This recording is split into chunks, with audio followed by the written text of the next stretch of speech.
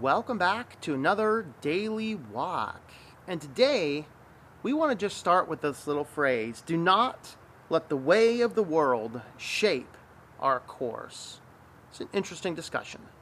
So when I thought about the idea of do not let the ways of the world distract you from your course, I started thinking about what does this mean? Does this have different meanings on a corporate level or on a personal level? And I think it does.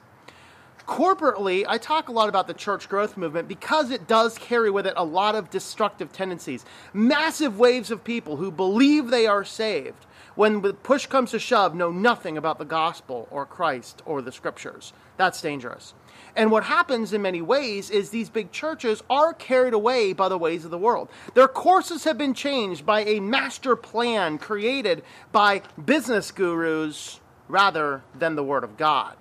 But I don't want to talk today about the whole corporate idea. I want to look at the personal level because there's a lot that can be said about this.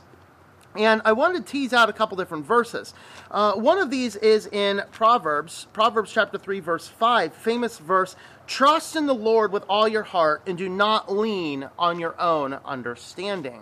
This is a very fascinating verse in the idea that going back to this topic of do not let the world shape your course.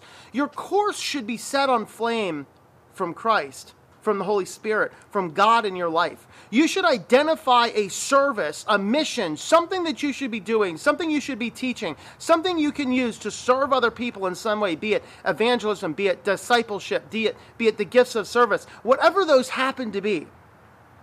And we need to determine what our course is and then move in it, staying within the will of God by understanding that we have two ways of knowing God better.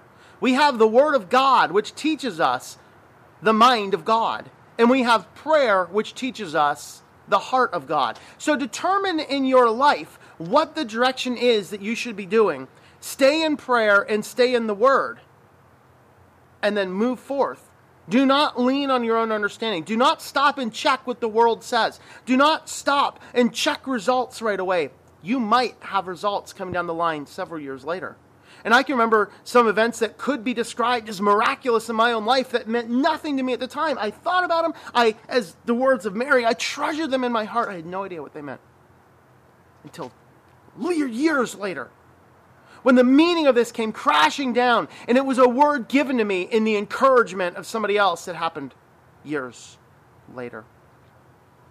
Very, very interesting. Now, on the flip side, we can get so caught up into the world that we start to love the world. Heed the warning from the Apostle James in James 4:4. You adulteresses, do you not know that friendship with this world is hostility toward God? Therefore, whoever wishes to make himself a friend of this world makes himself an enemy of God. Now, in this, going back to our phrase, do not let the ways of the world distract you from your course. If you have a course, if you have a gift, if you have something that has been told from you by the Spirit, then you need to go out in the Spirit and walk in those ways.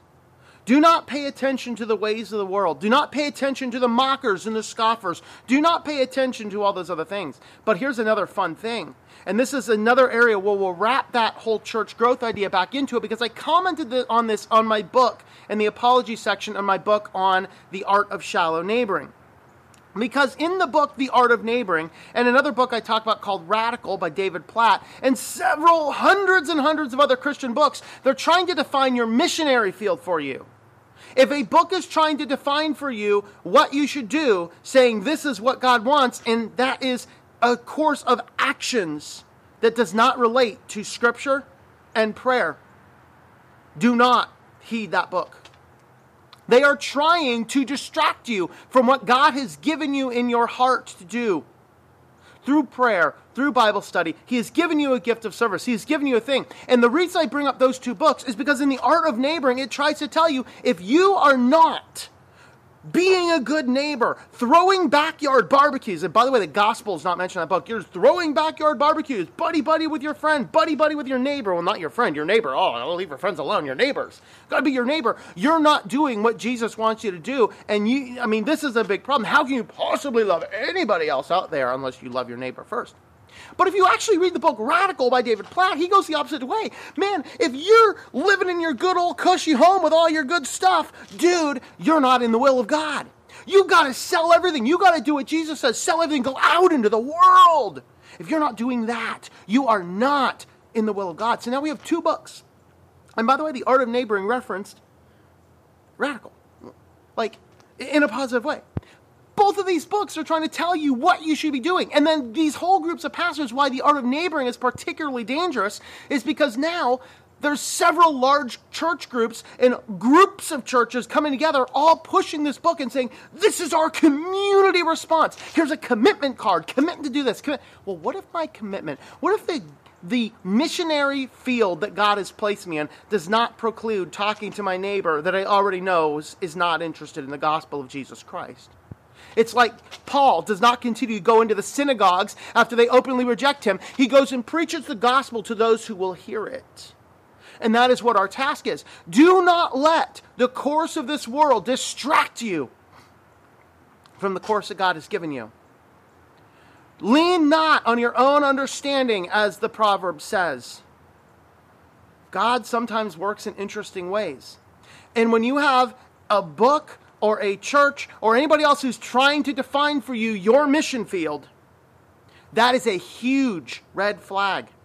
That is distracting you from the course. Now, I will say this, though, in closing, that if you do not have a course, if you do not have a direction, sure, read the book, see if there might be something there for you, but you got to open yourself up to the Spirit. If you do not have a mission field, if you do not have a service, you probably are living a very distracted and very empty Christian life.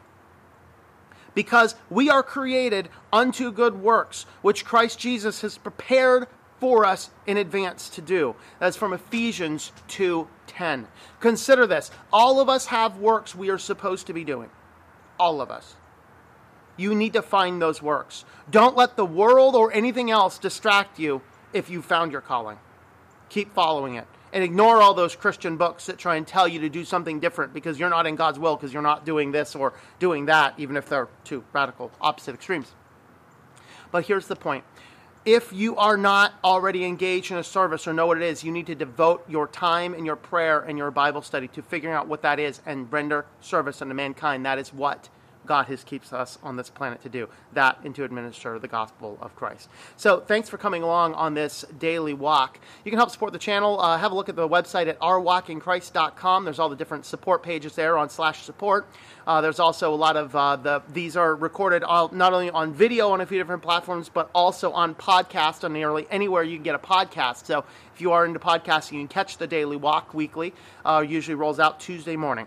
So thanks for coming along on this video here, and I hope that you enjoy your daily walk in our Lord. Thank you for tuning in.